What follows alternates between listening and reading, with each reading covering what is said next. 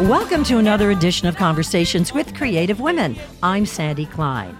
Pat Battle's journalism career is an accomplished one. The veteran award-winning reporter has been with WNBC-TV in New York since 1996.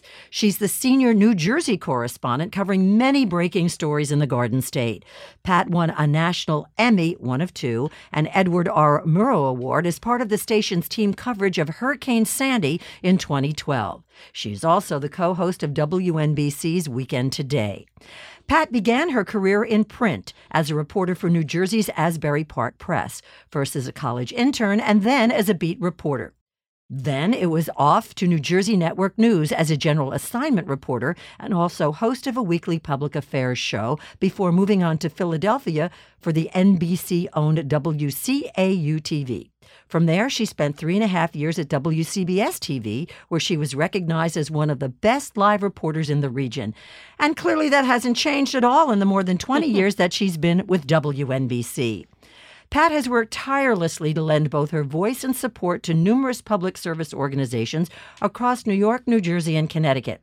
She is known for her charity work with breast cancer, autism, Down syndrome, and Alzheimer's. She's been honored by, among others, the Jackie Robinson Cultural Center, the Girl Scouts of America. In 2008, she was named Broadcast Legend by McDonald's Faces of Black History campaign. And she was recently inducted into the Silver Circle, the New York chapter of the National Academy of TV Arts and Sciences. Those are the people who bring us the Emmys. And she joins such stellar names as Walter Cronkite, Ruby Dee, and Dan Rather. Pat, welcome, and thanks for joining me today. Thank you, Sandy. Thanks for having me. I appreciate it. So, journalism a career. You always wanted to pursue that, and was it your plan to go from print to broadcasting? The second half, yes. First half, no. My original career destination was I wanted to be a veterinarian. Seriously? You know I love animals. You've seen my house. That's true. I wanted to be a veterinarian, and my parents were prepared to take out a second mortgage on their home to send me to medical school, and I've always had a deathly fear of worms. I know, it's sad. Give me a snake, I'm fine. A worm, caterpillar, I go ballistic. But dogs can get worms. Exactly. Every kitten and puppy I ever had to be dewormed, and usually the worms don't come out in the vet's office. They come out at home, and you have to look for them. Okay. Yeah. So I struggled with that, but I thought I could get over it. Well, you could have your partner do worms or whatever, yeah, right? When I was a kid and we took my dog to the vet, it would be like, the doctor, and pretty much that was it. And I would, come home, and you'd have to watch for the dog to, eliminate the worms, and then you'd have to get them up, and I never did. I'd had to get somebody else to come get them. So when I got to my senior year in high school, we had to dissect animals, of course. The frog. Oh, yeah, the pig. You remember, Oh, right? sure I do, yes. The frog and the pig. And then I never did a pig. You did a pig? We did a fetal pig, yeah. Oh, my God. And to this day, I must thank Chris Wahlberg, my lab partner, who, when we got to the worm and he realized that I could not touch it. You're having a breakdown? Yep. I was having a breakdown and waited until this science teacher turned her back and he dissected my worm for me because I couldn't do it. Please don't tell. But and then I realized that I'm not going to be a veterinarian. I could not stomach the worms. So I had a wonderful high school English teacher named Mr. Miller who thought I had a wonderful relationship with William Faulkner. And that, when you that required reading. And sure. He thought that I was able to interpret material so well. He said, have you ever thought about a career in English? And I'm like, well, not really English, but yeah, maybe journalism. And at that time, Max Robinson was on the air, the first African-American network anchor out of Chicago, Max Robinson. Was the first? And anchor. That would be what year? Oh, my goodness. This was in 1977, 1976. All right. I looked to Max, and it wasn't like I had an aha moment, but he made me know it was possible. To be African-American and to be on television delivering the news. And so I kind of had a shift. As I said, it was my senior year in high school. And I went to the University of Maryland, declared my major, and I said, I'll give journalism a shot. As you pointed out in that lovely intro, thank you so much. I didn't make it up, kiddo.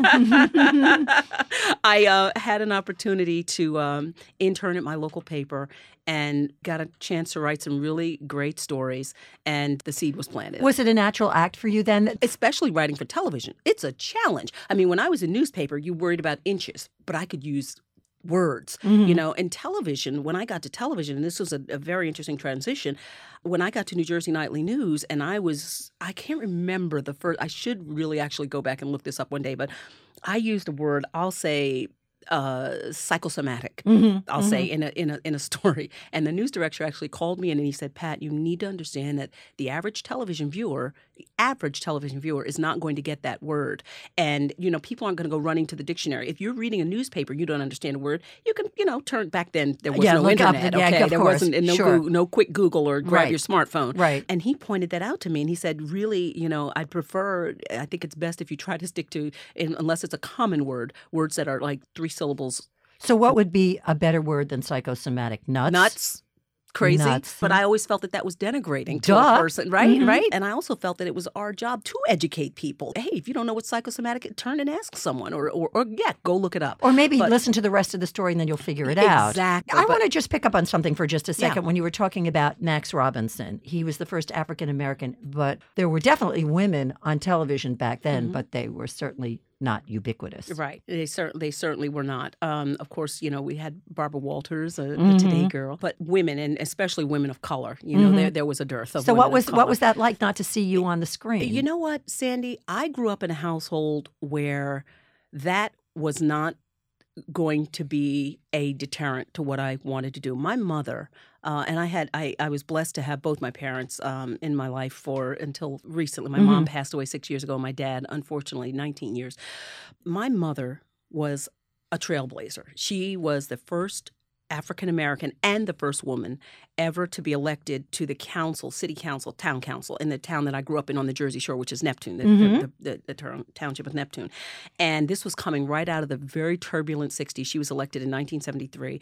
And my mom, she had been a school teacher. She was a social worker. She retired as an investigator with Consumer Affairs, but she'd always been one of these people who believed in doing the right thing, always. So she raised us.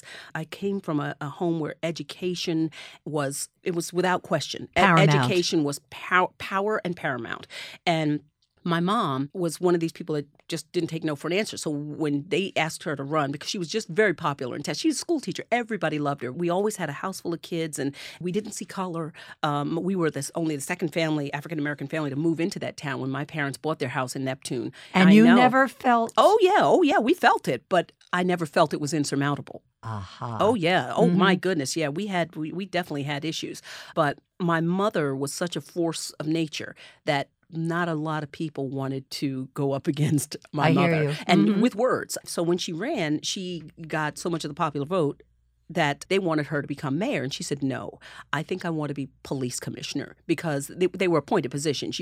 And so the council would decide amongst themselves who would take which position, you know, within the governing body.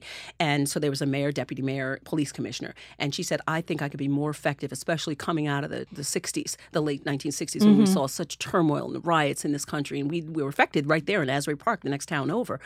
She thought she could be much more effective on that front. And so she was the first African-American woman to be a police commissioner in the state of New York. Isn't that something? And she was amazing. I mean, and she, to this day, Sandy, that was 1973. To this day, when I go home, I've had young police officers, people all over that community come up to me, and on behalf of this town, I want to thank you for what your mother did. Without your mother, I would not be here. So when you have a mother like that... So the bar is high. The bar is set high, but you also know that there is nothing but what's within you to stop you from getting over that bar. And so I was raised in a household where I knew that all things are possible. My mom was my role model. I mean, but so when I looked up at television and I see a Max Robinson, I said, okay, I can do that. And I knew that, yeah, there's a role for me there. But however, I did print, as you know. I was at the Asbury Park Press and I was so thankful to have that foundation in print, you know, the basic structure, how to pursue a story. Well, that's just also the work too. It has something to do with what you look like in terms of attractiveness.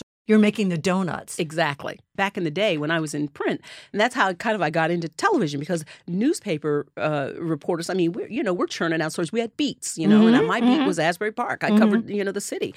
And I had a reporter called me about a story they saw in the paper, because that's where, television journalists get everybody. Absolutely. Steals from everybody else.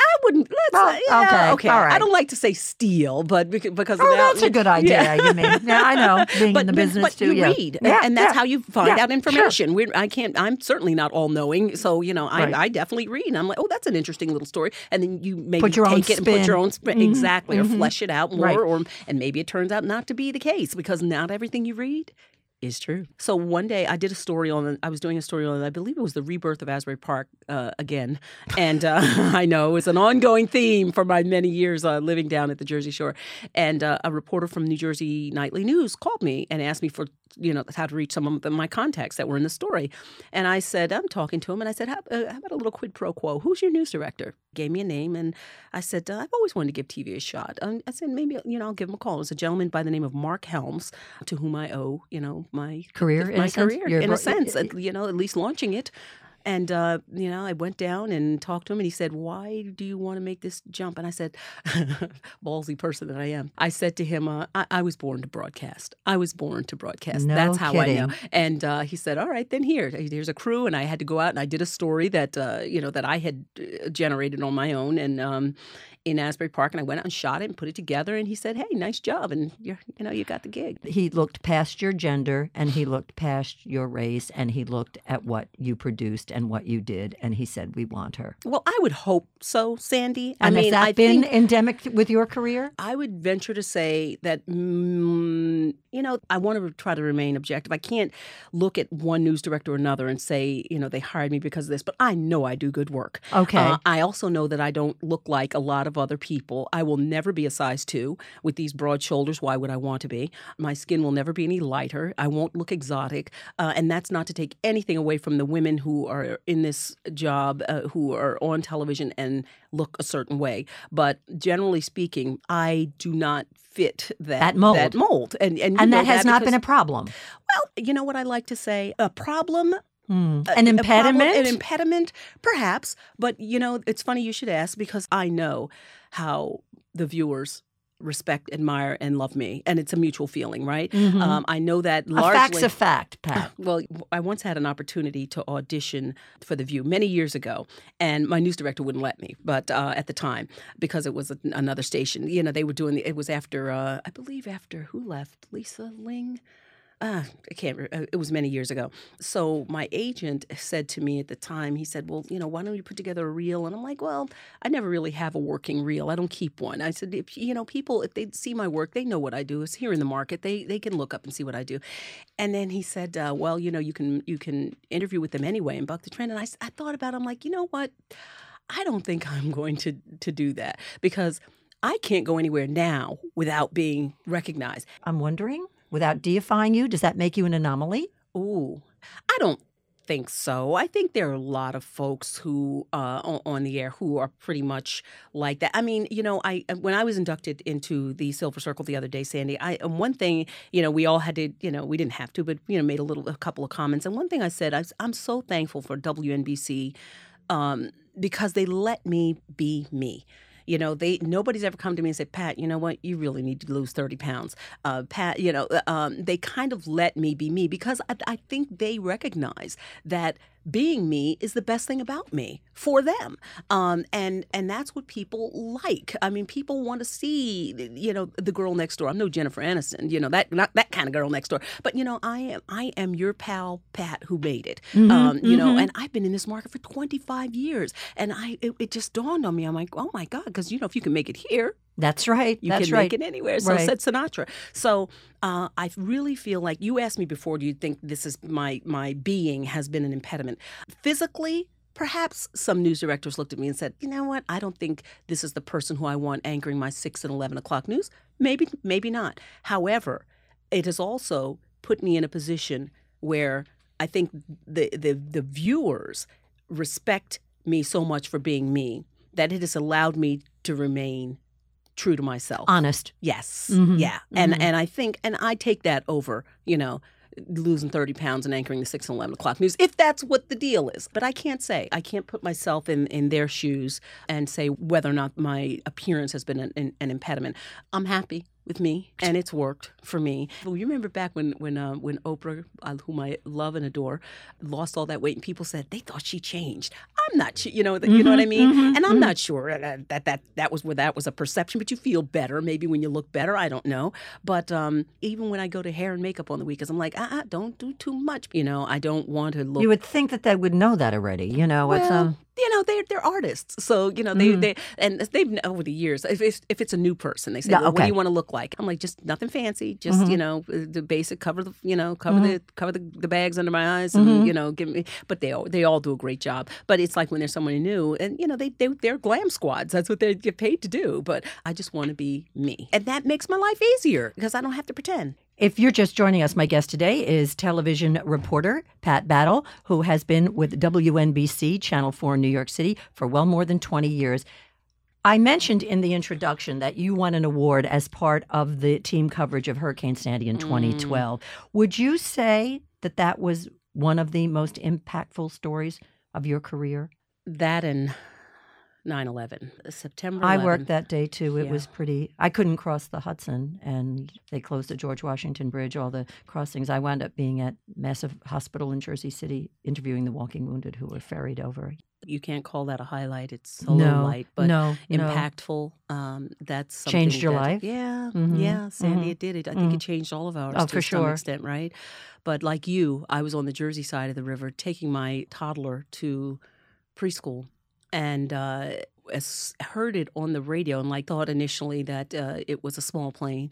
And by the time I got to Hackensack University Medical Center, there's a daycare there. That's where my kids went to a preschool, and it's up on a hill. And as soon as I walked in, the security guard, they had a camera aimed on the New York City skyline, and she said, "Look at this." She said, "That's no small plane, Pat." And we watched the video for a moment. I raced my child upstairs and immediately started, calling, trying, and I said, we're going to try to get to the city. And of course, by then the bridges and tunnels were shut down. So I called my cameraman. I said, let's head, as you did, to Jersey City. But we went to the waterfront, not to the hospital. We went straight down to the Jersey City waterfront, and we were there when those people were being ferried back. So you met your crew there? We went together, not in the same car, because I drive a station car. So we were on the turnpike, and I remember on the turnpike having to weave through all the cars that had stopped. People just stopped to watch on the turnpike with their hands on their. Oh my God, it was heartrending. And then trying to get to the streets of Jersey City, everywhere you went, it was the same scenario. People staring in disbelief at the skyline of New York. And we finally made it to the waterfront, and that's where we stayed for hours and hours on, and well into the next day. But I remember I was there about an hour, and it occurred to me, because my husband also works in the field, and he was working the morning shift that day. And it occurred to me that he had been sent to Lower Manhattan. And of course, communication, back then we had cell phones, but they were those big unwieldy cell phones, and nobody could get through. And so you had no idea where he was, and he had no idea where you were. No, and that was my first breakdown. And when How I say breakdown, you personalized the story because it had an impact on you more than just what you witnessed. Where's my husband? Exactly, and we had crews down there and reporters, and because the building hadn't collapsed yet. By the time we got to Jersey City, the second plane had hit, but the first tower hadn't collapsed. And so when that tower collapsed, that's when it hit me that, oh, God, there are people on the ground there, not just in those buildings. You're praying that everybody's getting out of the tower. That's not that, but there were people on the ground because those towers were 110 stories tall. So I got on our two-way radio in the truck, and I didn't care because, you can generally hear, and they can hear it at the desk and all the other trucks. And I'm like, has anybody seen Anthony? Has anybody seen Anthony? And nobody answered. Nobody. That's the way we were communicating, because that was the only way because our tower, of course, was on top of the World Trade Center. And I got no answer. And I didn't know until, I don't think it was about 3:00 that morning before I finally knew that he was okay. But the next had day. Been down there. So it was like the next day. 9/12. Because he couldn't get back. Yeah. Just as I couldn't get into the city, he couldn't get out. And he finally got word that he called the home phone. And our babysitter, I kept calling home, have you heard from him? Have you heard from him? And finally she said he called about 3:00 in the morning. And he owes his life to a Port Authority cop who, as he and his camera crew are approaching the tower, said, no, you can't go any further. And you know us as news people, we're like, okay, I'll just find another way. Right. And he turned to go around another block, and that's when the tower came down. And they tried to outrun that dust cloud, barely did, dodged into a deli, and he said everything went black. And of course, you hear this story repeated 10,000 times from all the people who were down there, but everybody thinks that those are your last moments. And he and his cameraman were in that deli for, roughly 30 minutes. He can't even tell the time.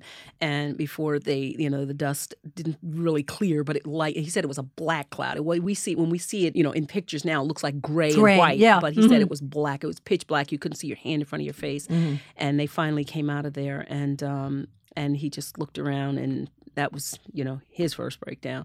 He still has those clothes. Keeps them in a plastic bag, the shoes, the shirt, the jacket.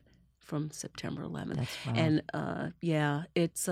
that had to be the most impactful. You take a story like that, not that there's any kind of comparison, and then you might just do, then you get back to your normal life, but that's the ebb and flow of life. I mean, you certainly don't want another 9/11, obviously, and you certainly wouldn't want another 2012 in terms of Hurricane Sandy. And then everything else is what? I don't know, Sandy. Everything else. I mean, you have those are the most difficult times. But then, when you're doing stories like that, your continuing coverage of stories like that, and you're right, you do become so immersed in it that it becomes a part of you.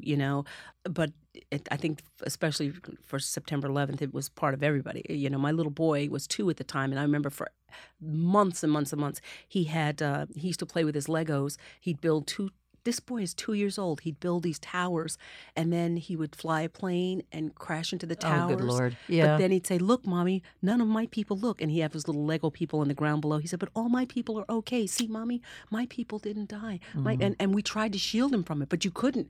It was inescapable. Mm-hmm. Sandy, same thing. We're still dealing with the repercussions of Superstorm Sandy. And you realize these stories that, we cover seemingly from a distance really impact people's lives. That's not true. That's not true. It's not right. Yes, you're supposed to be impartial. But you can't. But you can't be. You can't be. One of on September 11th, 2 days after, I was in Ridgewood, New Jersey, covering a vigil because they lost, I believe it was 11, 12 people. And I was at the vigil, and we were, of course, in continuous coverage round the clock, whenever the network wasn't on, local was on. And we were doing an 11 o'clock broadcast, and it was about 10:15. And I was standing, I had gathered everything. I was done. And this woman... Waiting for your live shot. Waiting for my live shot, of course. And this woman comes up to me and she says, no one's interviewed my friend. She says, I have a friend. She lost her husband, and no one has come to interview her. And when you go to interview someone who's lost someone, it's a 50-50 shot.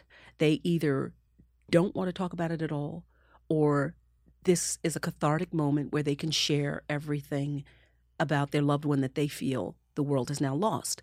But to get to the point where you have to approach someone to ask them for that interview, for me personally, is the most difficult thing about my job.